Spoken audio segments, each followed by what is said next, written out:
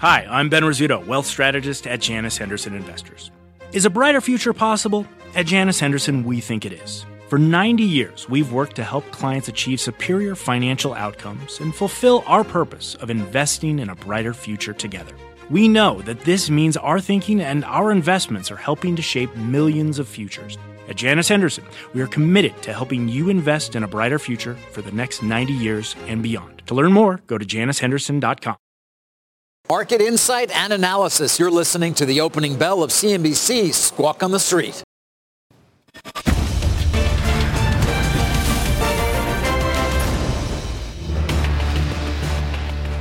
Good Wednesday morning. Welcome to Squawk on the Street. I'm Carl Quintanilla with Jim Cramer and David Faber. Final day of September and the third quarter as futures swing into the green. We watched debate reaction, corporate layoffs, some positive news on testing and vaccines, Palantir and stimulus, and that's going to lead our roadmap. Speaker Pelosi set to talk with Mnuchin again today, and we will hear from the Treasury Secretary in a few minutes at Delivering Alpha. Plus, Palantir's public debut, the data mining firm backed by Peter Thiel, is going to have a direct listing at the New York Stock Exchange. Lots to discuss there. And COVID optimism. Regeneron saying its treatment cocktail helps in the early stages of the virus, and we will talk with the company's co-founder and chief science officer later on this hour. Jim, of course, you got to get the debate out of the way. Everybody's talking about that, and we're going to hear the argument that if you look at futures and even some of the prediction markets today, there's an argument that the debate really didn't change the broad contours of the race. Before we got PMI, before we got this little squib from Speaker Pelosi, the futures were down very big.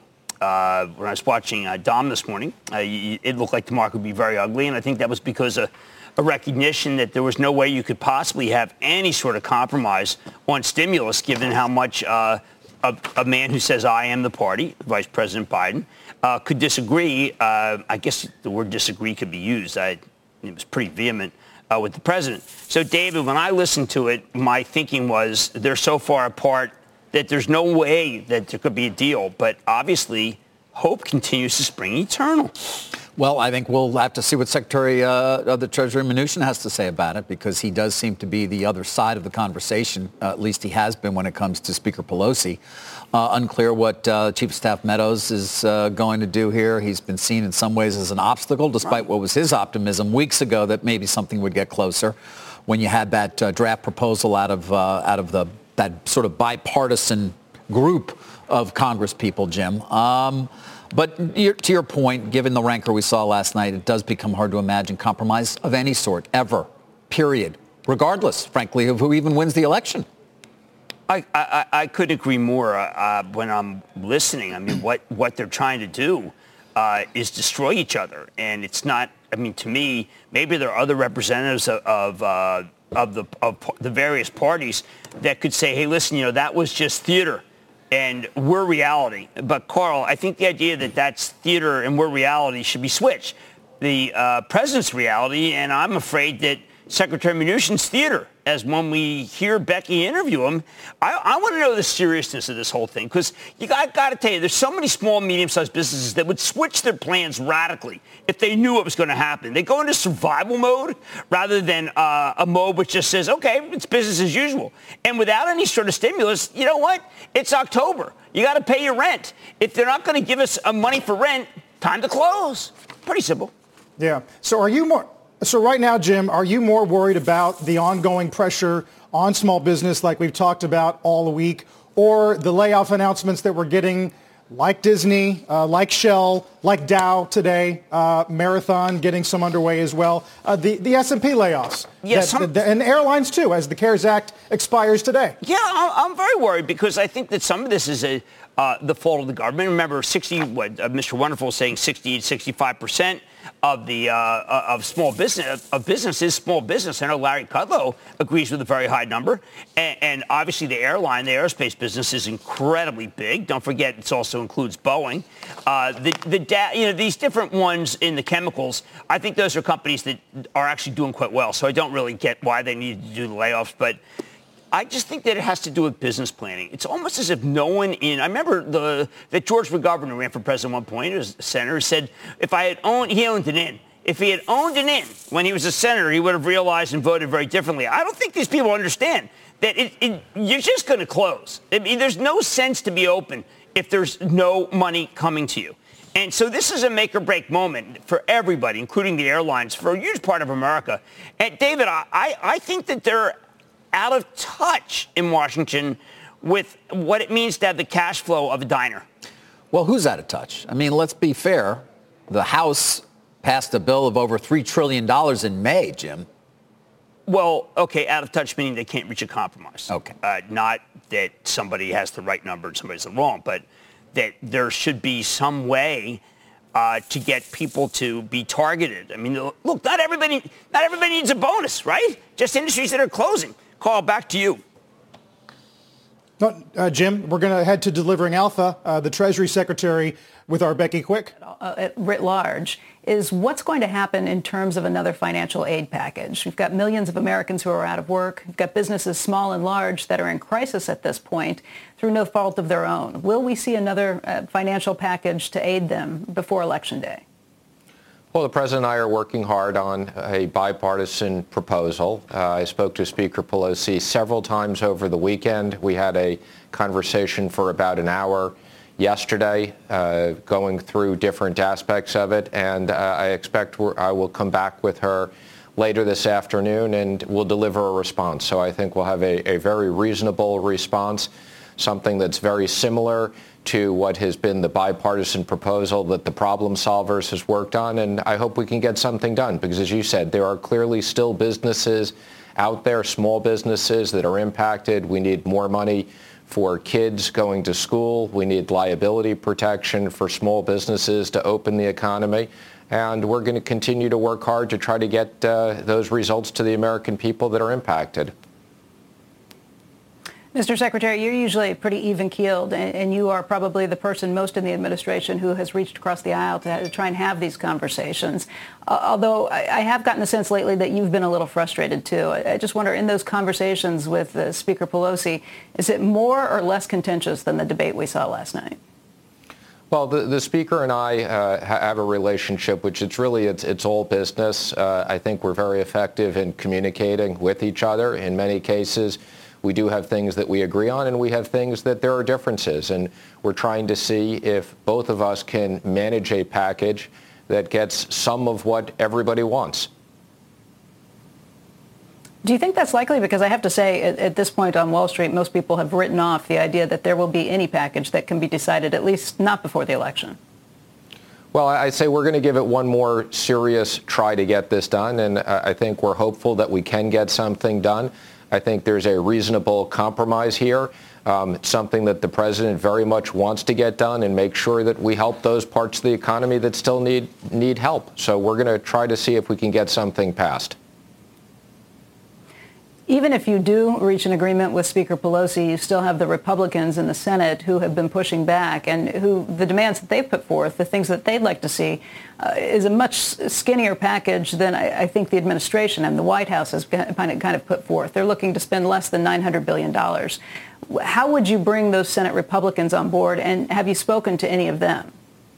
Mark Meadows and I spoke to both Kevin and Mitch McConnell yesterday. We went through with them what our thoughts are, and let's see if we can get a compromise agreement with the Speaker, something that works, and then we'll continue to work with both sides to work on all the exact language and the policies. Can you give us any idea of the scope of what is there in the middle ground? I mean, I think I can guess at some of these things, what's targeted, what seems to have bipartisan support, and I would throw out things like extending unemployment to some extent and raising that number, maybe extending some money for small businesses, potentially the airlines, making sure that this is targeted information. But can you give us any scope about the things that you've been discussing that you think are likely and that there is common ground? Well, first let me say all the issues that we worked with the Senate on the $1 trillion deal are in there. In many cases, we actually have an agreement between the Republicans and the Democrats on what we want to do. But in certain cases, the issue is really about the size and scope of how much we want to do. So there are certain policies where we do have differences, but there's a lot of commonality. Things like the PPP has enormous bipartisan support. Money for schools has enormous bipartisan support. We have additional direct payments, economic impact payments, which has support on both sides. We have back to work credits. We have retention credits. So I think there's many areas. You mentioned the airlines. We do support more money for the airlines. That's something that's critical to keep our airline workers together. The airlines have issued a deadline of tomorrow before they will lay off 30,000 or even more employees that come up. Do you think that there will be any sort of a carve-out, or that this legislation could get passed before tomorrow's deadline just for that industry in particular? I don't think there'll be anything on a standalone basis. You know, I would hope that by tomorrow we either have an understanding on an overall package. That doesn't mean, obviously, there wouldn't be a lot more work to do. But I am hopeful that we can come to an overall understanding. And if we do that, hopefully the airlines will postpone their actions. I will say I'm very proud of the people at the Treasury Department who have been working very hard to close all the airline loans. We got that done. And there's a lot of support we've already delivered for that industry. Have you had any conversations with the CEOs of those airlines asking them to make sure that they would hold off on laying off anyone if there looks like there is at least some understanding between the parties? I've spoken to all the airline CEOs on a constant basis. I think they've done a good job reaching out to both Republicans and Democrats. And I'll be calling them this afternoon and giving them an update on my conversations with the Speaker. Based on what you've said, Mr. Secretary, it sounds to me like the two big outlying issues that you would have between the left and the right is the Democrats really want to make sure that states see some sort of aid that's given to them to make sure that there aren't additional layoffs that happen to teachers and firemen along the way. And the right, the Senate, the Republicans in the Senate have said that they would like to make sure that they see liability for businesses, make sure that they're not liable for things that might happen by reopening during COVID times if they are following the rules. Do you think those two issues would be something that would be combined here, or would you take each of those out? No, we'd have to have both of those in. It's very important for us to make sure that we have reasonable liability protection. That's both for schools and for small businesses. The Speaker and I have had discussions on that. We also know that the issue of money for state and local government is something that there is a divide on. We're going to try to come up with a compromise on that. I will just say in the regulations we've already done, we've given the states flexibility to make sure that they could use the money they have to pay first responders, firemen, policemen, other people. The president doesn't want to see these people laid off. These are critical emergency workers that are really working round the clock to support all of us right now. So we will be allocating some more money in a compromise package to pay for that. Mr. Treasury Secretary, last week I spoke with Brian Moynihan, the CEO of Bank of America, and he said that based on what they are seeing at the bank, they believe that it will probably take about 5 quarters before you get back to the growth levels that we were seeing before the pandemic, GDP growth of 1% to 2%. He did say if there was another aid package that was passed, he thought that could move things forward. I guess I would ask you, what's your expectation for the economy, and what's your expectation if there's no more aid that's passed? Well, let me first say I think the economy is doing much better than anybody expected at this point. Both the unemployment rate dropping back down to close to 8% is really extraordinary from what had been very high levels in closing the economy. So as we've reopened, I think you've seen a very good rebound. I think you're going to see a very good quarter. Having said that, we still have more work to do. Until we get everybody back to work, the president and my job is not done. That's something that we're very focused on. And I would say that clearly this package will help the economic recovery. And I would also say the progress that we're making on vaccines and testing also is going to help the economic recovery. The 150 million Abbott tests that we have that'll be delivered between now and the end of the year, and those are mostly going to go to schools, nursing homes, and other types of institutions. Very, very cost effective, $5 a test. You can do them very quickly, get the response very quickly. These types of advances in testing is really going to create a boost for the economy. I guess I would ask what your outlook for the economy. I mean, it's very hard to try and pin this down at this point because we don't know what happens with COVID during the winter months. We have had lots of doctors, including Dr. Scott Gottlieb, who joined us today to say that he does think we will see a resurgence of coronavirus cases in the winter here. I don't know what that means potentially for businesses having to shut down again. But I wonder, your own forecast, how do you measure this? How do you kind of see out and what is built into your forecast in terms of what we see with coronavirus in the next few months? Well, I've been listening to the medical professionals, and again, I take great comfort in the progress that's being made on vaccines. I think it's pretty clear we're going to have a vaccine. What the exact date is, we'll see. It could be soon. It could be the end of the year. But I think that the money that we've invested in vaccines, vaccine development and manufacturing is really going to pay off. It was a extraordinary commitment that is really going to help. I would also say, as you look at more and more testing, you're going to see more cases. I had an experience with someone in the last 2 weeks who was tested. They never even had any symptoms. So I think this is a very bizarre disease. In certain cases, people get it with no symptoms. In certain cases, it is difficult, especially when people have medical conditions. But clearly, the economy is tied to the medical advancement. And I think that I've said before, traditional economic models don't work. But what I can tell you, more fiscal response will help the economy.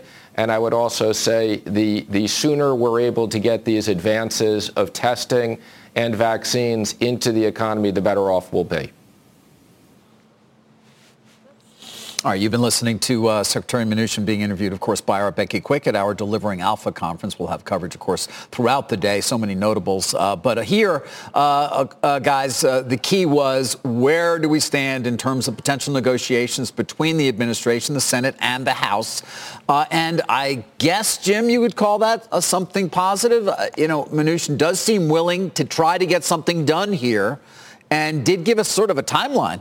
Saying he kind of hopes to get something done in the next day, at least make enough progress where they can say, okay, we are very close to a deal. Well, I think it's about tone. The civility with which the secretary speaks, to me, and Becky's excellent question about the Senate was not really answered, but the civility, the tone, the lack of rancor really, to me, cuts to the idea that maybe there's mutual respect, which is needed at all times, and so therefore something can be hashed out. Carl, I think that what's been missing the whole time is a definitive view from the Senate, Mitch McConnell, that there are senators who think that we really need a stimulus. I think there's a lot of people who listen to the Secretary, and they say, what the heck? Secretary just said business is great. Why are we giving away more money? That is really at the crux now of what they need to do. Yeah, no, there's definitely vote counting in there. Jim, two things. This idea that he's going to give it one more serious try, how interesting is that? And then saying that he does not see standalone aid for airlines.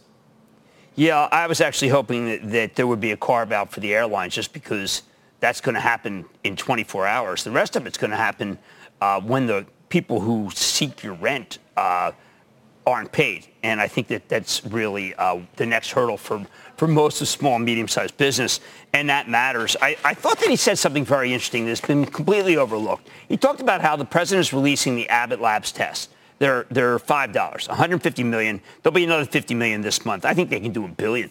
And what that does is make it so that you can figure out very quickly, 15 minutes with an app, that you might be able to be clear for the 24 hours, which is why I thought it was such a shame that Disney had to lay off so many people. Now, I know that was a state issue, Carl. I know that was about a viral load in that area. But the idea that you could have something on your cell phone that would give you 24-hour immunity is what you need. And Secretary Mnuchin said that. The president said it. But there's been absolutely no communication that I can tell, other than to nursing homes, but not to airlines, not to theme parks, of the valid nature of a 24-hour pass that you get for $5 instead of the 200 and whatever for United that's done on site. So $143 from Vault actually for JetBlue, but that takes a day or two. We had the CEO on yesterday, Jim, and that's still a lot of money. When you think about it, in terms of taking a trip, maybe it makes sense, but given where air travel is right now in terms of pricing, it's a pretty big percentage probably of what you're paying. You should go to Walgreens, get the $5 Abbott test, and then go. Yeah, but here we are 7 months into this pandemic, and we still don't really have easily accessible, cheap, reliable testing. Well, but the government has them. They have 150 million of them. But they've given some to nursing homes. 98% accuracy. Great. I know. Well, Abbott Labs. Do you have the app? I downloaded the app. No, I don't have the app. You need the app. Thankfully, we get tested here once a week. Well, anyway, Carl, we do have Regeneron to find out what it means to be tested once a week. Or tested every day. Yeah. Or if you're the Tennessee Titans, wow. Yep. The NFL was a big story yesterday, Jim. We're going to cover more of the testing and vaccine news we've gotten over the past 24 hours. Also, a series of upgrades in retail like Starbucks, Canada Goose, LB, Shopify, and more. We're back in a minute. Let's get straight to the point. You want to grow your portfolio to fight rising costs of inflation or pay off your debt or anything standing in the way of you and financial freedom, right? Yahoo Finance, our sponsor today, can help. For more than 25 years, Yahoo Finance has been helping great investors like you. Whether you're a seasoned investor or just looking for tips, Yahoo Finance makes it super easy by putting all the tools and data you need in one spot. Yahoo Finance takes a holistic look at the financial news cycle, including breaking news, original editorial perspectives, analyst ratings, independent research, customizable charts, and more. You can securely link your brokerage accounts for a unified view of your wealth, including 401k and other investments. That's how Yahoo Finance gives you insights and helps you take a look at your wealth in its entirety. That big picture perspective is what great investors need. For comprehensive financial news and analysis, visit the brand behind every great investor, yahoofinance.com, the #1 financial destination, yahoofinance.com. That's yahoofinance.com. Let's get to the Mad Dash now. Starbucks is the feature as we, about 7 minutes before we get started with trading here on this Wednesday. Well, you know what, David? There's an upgrade by Cowen. And they're talking about a much bigger bull case, raising estimates above the consensus. I think the Cowen analyst is really out there with this upgrade because what that Cowen analyst is saying is that basically it's a risk reward, but the numbers will be better. And some of that is because of sales taxes to transcend displaced routines. They're going to have more stores. They're being able to negotiate really good leases. They're going to have curbside. So, David, what this upgrade is basically saying, even though it's the quiet period, and I don't really know the numbers because Kevin Johnson, the CEO, is not giving them out, they are doing their own work. I could call it freelancing, but I think that growth at scale agenda means to people it's time to buy Starbucks, which has not been a great stock. Been okay. No, it has not been great. China, obviously, very important for the company. And the reopening there certainly was helpful. But the U.S. There are plenty of downtown areas in this city, not to mention plenty of hotels and things of that nature where there's a Starbucks downstairs, and you could imagine traffic is not anywhere near what it was. No, it's been bad, but Cowen's out there saying we're about to have that resurgence. What's good about this is people are looking for the next Nike. They're looking for the next Costco, the next Walmart. For instance, there's a note about Lulu. That's another one that people view as the next.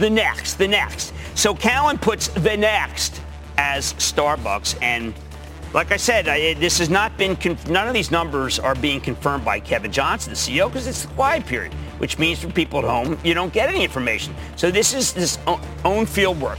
Right. Very positive. Well, sometimes that can actually be right. We want to see like that from analysts. Yeah. Right? Okay. Actually doing work and taking a stand. Yes. When we come back, Jim, we're going to talk about Palantir's direct listing. Of course, the company is going public today. It's been a private company for, 17 years. We'll break it all down for you.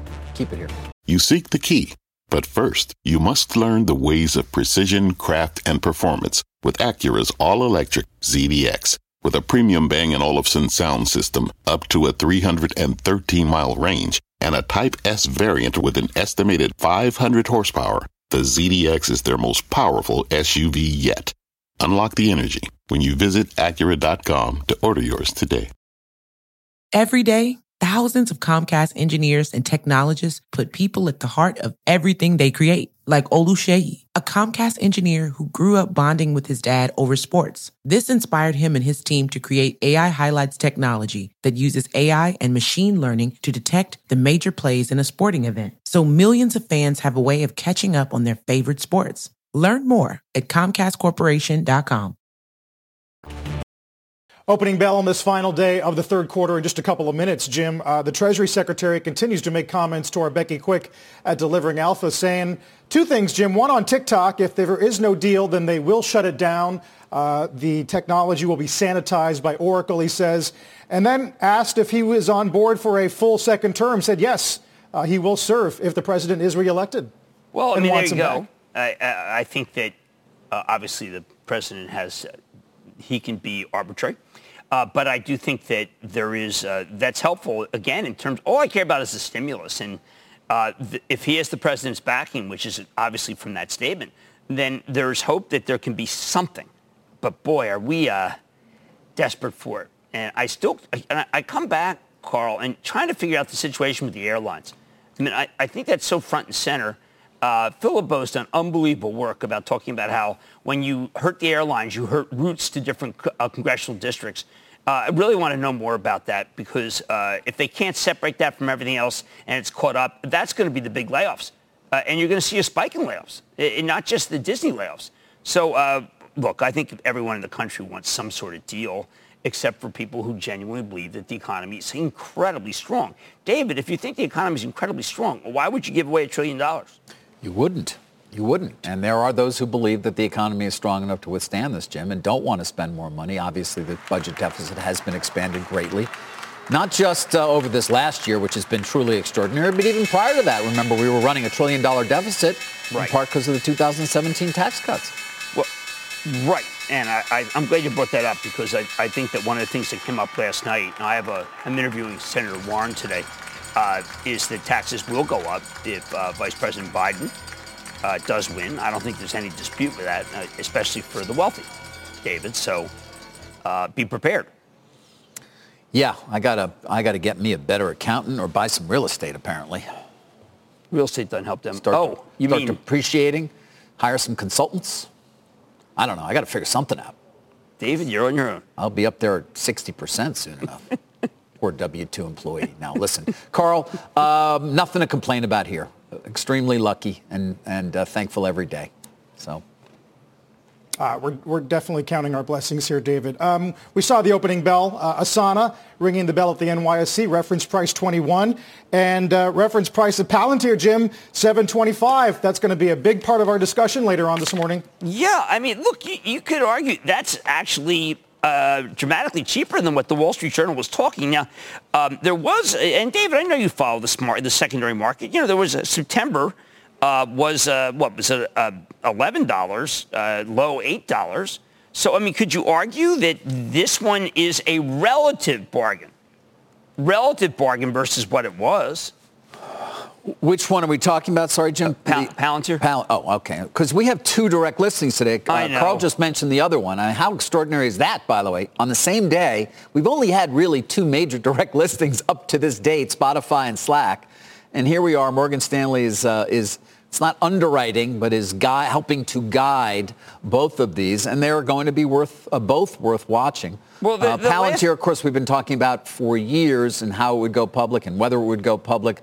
It is not as though it has been a new company in any way. It's been run by Alex Karp, who will join us later on CNBC for many years. Peter Thiel, of course, one of its largest shareholders. One of my questions, guys, is just how many shares are actually going to be for sale? Remember, again, this is selling shareholders, including Mr. Thiel, perhaps, or anybody else who decides in part that they want to try to sell some. Now, they have a large lockup, or a large percentage are locked up. But nonetheless, I just wonder, Jim, how much supply this thing there's actually going to be. Well, they are locked. Yeah, they're locking up all but 20%, David. Correct. So but, David, this is one of those deals that is very hard for us in the media to really discern what's going on because there's, let's just say we know that the last trade was at $9.17, okay? How is it possible that they're bringing this at $7.25 is the reference price? It's just a reference price is what It's a reference price. We'll see where it actually opens. Does it have any meaning? Somewhere around $22 billion. Well, it's got some meaning, but really it's what the market will bear, right? Very true. But again, what I've heard, I've talked to a couple of significant shareholders. Okay. It's not clear to me that they even are willing to part necessarily with what they could sell. And so I'm just curious to see how much is actually going to be out there to make the market today, well, Jim. The last trade was at $9. You average it out, it's $9.17. Well, that's the point. I mean, if you believe in the long-term ability of this company, are you really going to be a seller here at that reference price? Well, that's my point. No, you wouldn't be. Right. It makes no sense. It's just not economic to do that, which is why, I mean, theoretically, if you get it to reference price, I mean, look, these things are still huge multiples to sales, and the company's not making any money. But people like data mining stocks, right? I mean, they like a Splunk, which is a data mining stock, but they don't get this kind of multiple to sales, and a lot of them are closer to profitability. Carl, I mean, this thing is just an enigma. It's a riddle. But I am sure that people will buy it just because, you know what? Data mining with government. With defense. And moving on as well to commercial uses, as you know, right? Right. I mean, originally it was hunting for needles, not in one, but in thousands of haystacks for the government. They didn't have the software that the Palantir said to do their jobs. In Afghanistan, Iraq, soldiers were mapping networks of insurgents and makers of roadside bombs by hand. And so Palantir came in and helped them identify patterns hidden deep within data sets and intelligence sources and things of that nature. But they also have gone on, and this is the more important effort for them, really, to try to sell these services on a commercial level, working with their data to try to find patterns, to try to understand things, and to try to keep track of things as well. In the prospectus, they point out an Airbus A350 has 5 million parts. It's built by hundreds of teams that are spread across 4 countries and more than 8 factories. And companies routinely struggle to manage, let alone make sense of the data involved in large projects. Well, look, I think these are unique skills. But you're still paying 15 times for expected 2020 sales, and you're paying 11 times for expected 2021 sales. But, David, we're all thrown off. Why? Because Warren Buffett is paying 100 times sales for Snowflake, value buyer. So we're all thrown about what these times to sales numbers really are. Yeah. Have you been able to get a beat on that? No. Specific to what? Berkshire in general, and their ownership of Snowflake, or just the incredibly high multiples to sales that we're seeing in the marketplace? I've always felt that Berkshire Hathaway shunned IPOs and wasn't interested in fanciful valuations, but they are the largest outside shareholder of Snowflake. I like Frank Slootman. There do seem to be others asserting their prominence at Berkshire beyond Mr. Buffett. Right, and I think that's why I bring it up. And it's reflective of that, right? Right. It's not his position. No, but it is a giant position in the giant position in the highest valued stock in the market right now. Before that, it was Zoom. Okay? Mm-hmm. This is twice Zoom's valuation on price to sales. We haven't talked about it, Carl. This is Berkshire Hathaway.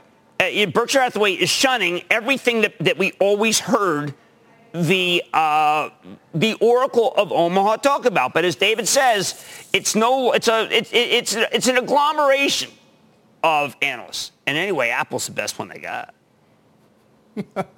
Yeah. By the way, Tim Cook with his first package of RSUs, I think, in about 9 years, Jim. That's an interesting piece of news out of Apple. As for the broader market, nice bounce, all sectors green. VIX is down a point.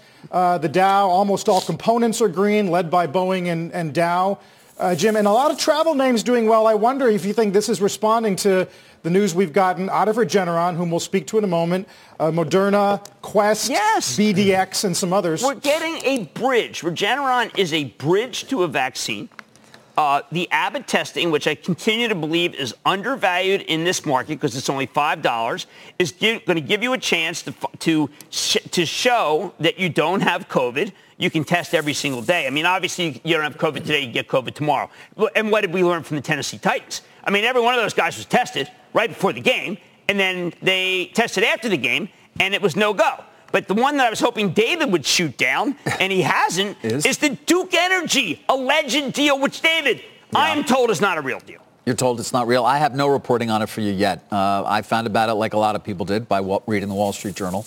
Well, but there was an approach made by Nextera to Duke. They rejected it. Very much unclear. Live. The Journal says that Nextera will come back, Jim, but I haven't even seen Duke's share price to see whether I know it was up in the. It would be hostile. Yeah. They don't do hostile deals in utilities. No.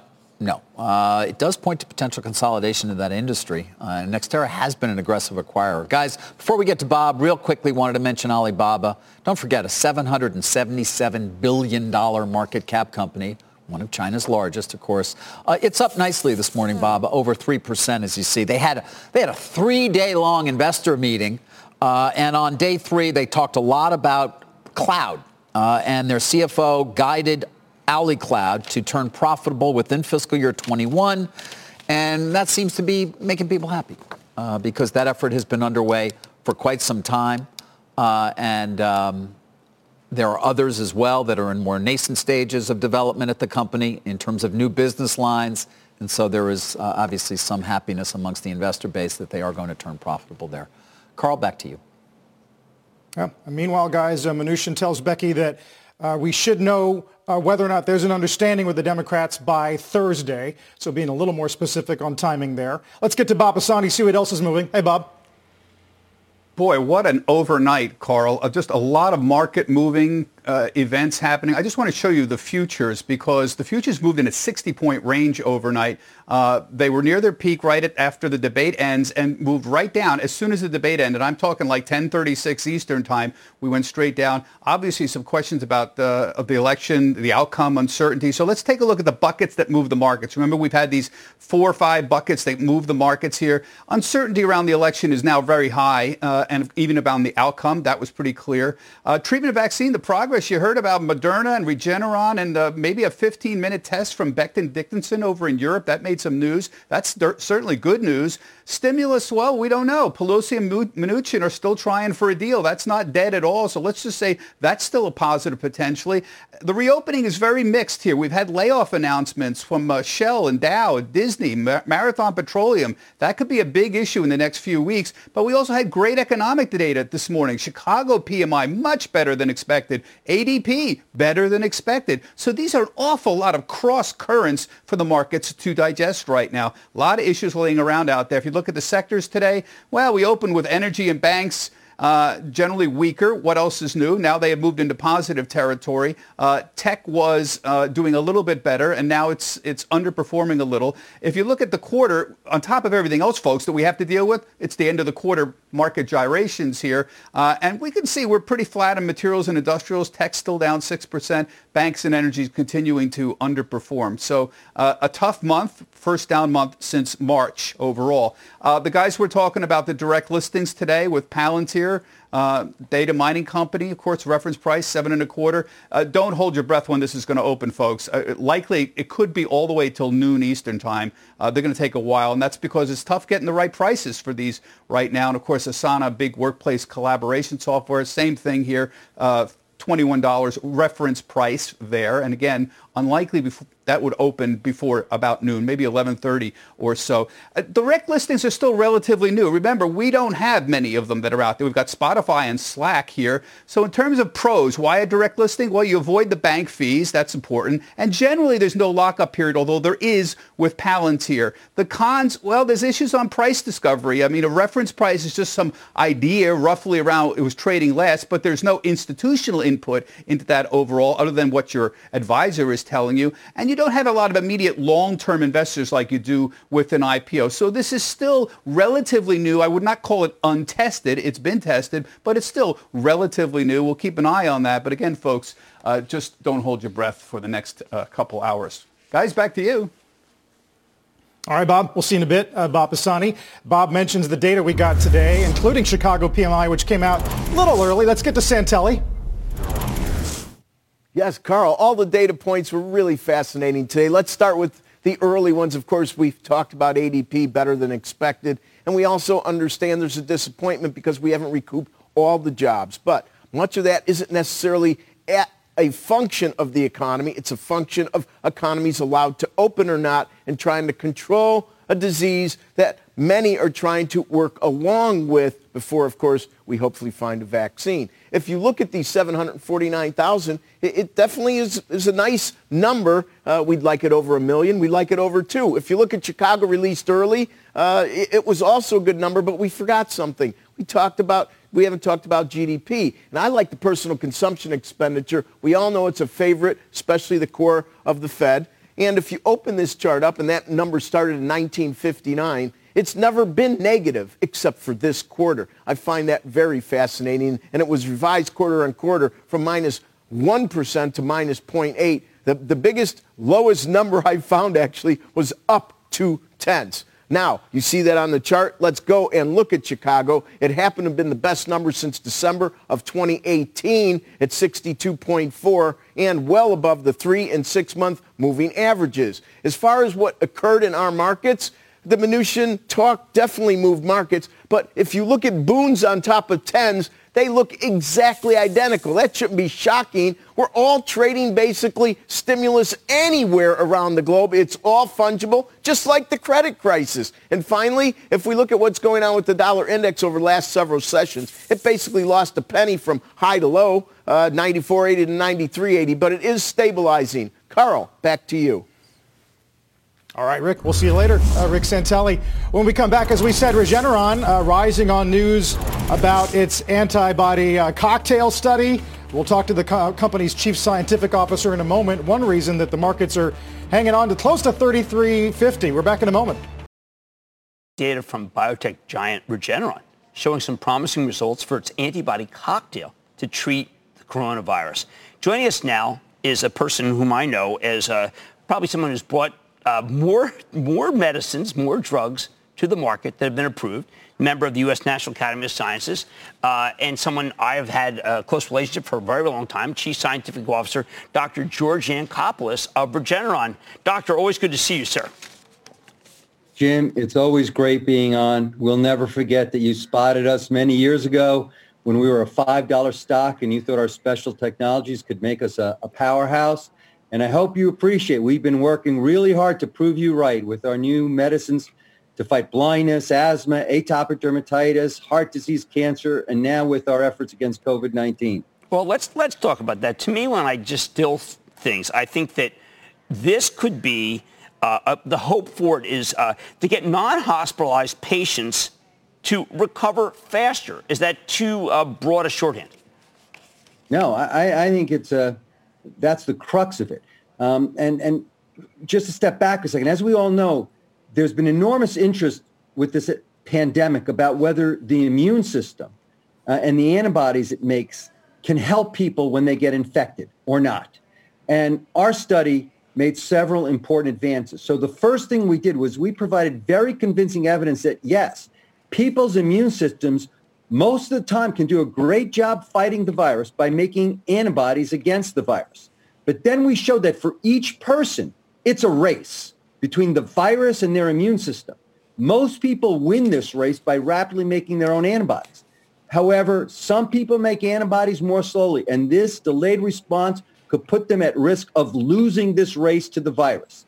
And the consequences of losing the race are getting sicker for longer and maybe needing hospitalization, may be worse.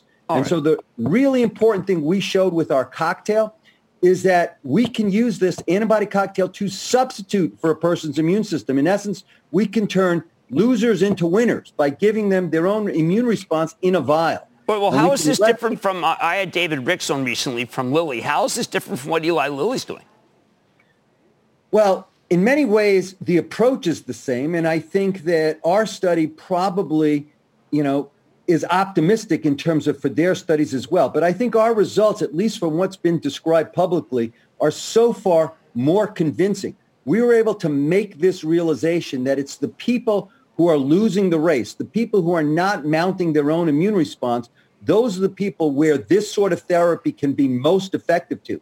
That's a really big advance. Well, if that's the case, then a chance for emergency use? I mean, what's the path for emergency use, doctor? Because it was, from listening to you, I think even though it's just, 275 patients, that the FDA should take notice, try to get some more people, in any sort of study, because this could be breakthrough and also give you a lot of advice about what the vaccine should look like.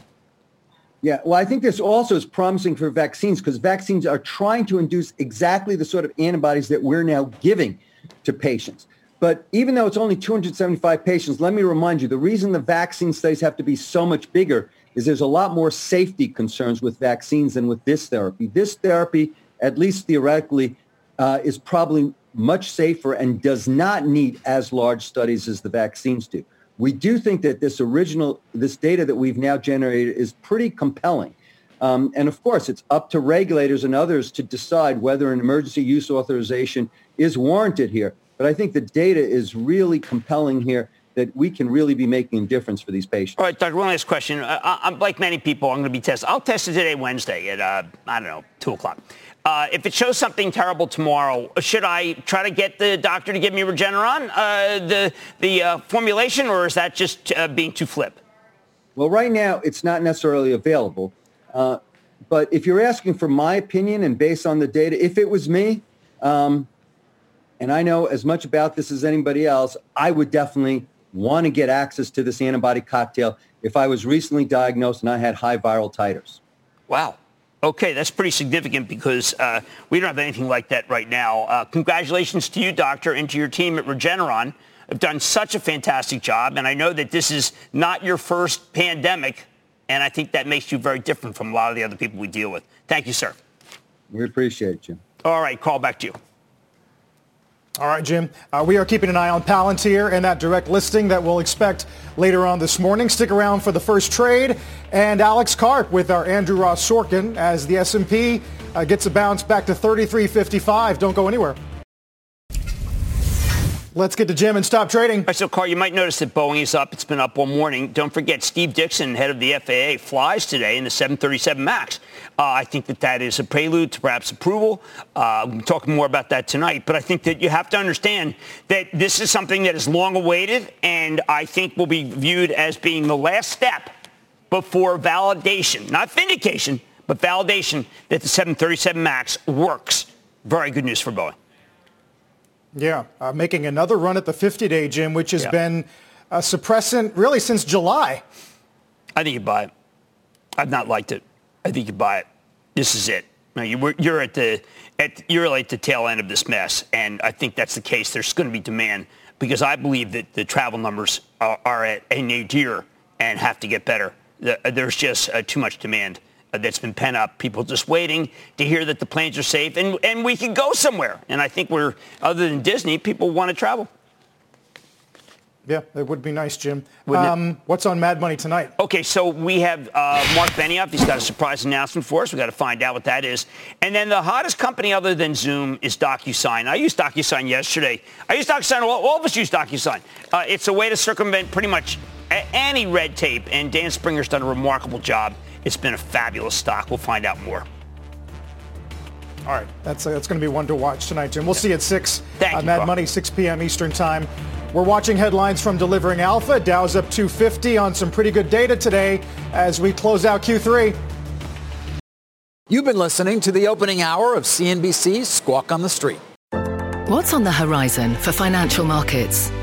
At PGIM, it's a question that over 1,400 investment professionals relentlessly research in pursuit of your long-term goals. Specialized across asset classes, but united in collaboration, our teams provide global and local expertise. Our investments shape tomorrow, today. Pursue your tomorrow with PGIM, a leading global asset manager.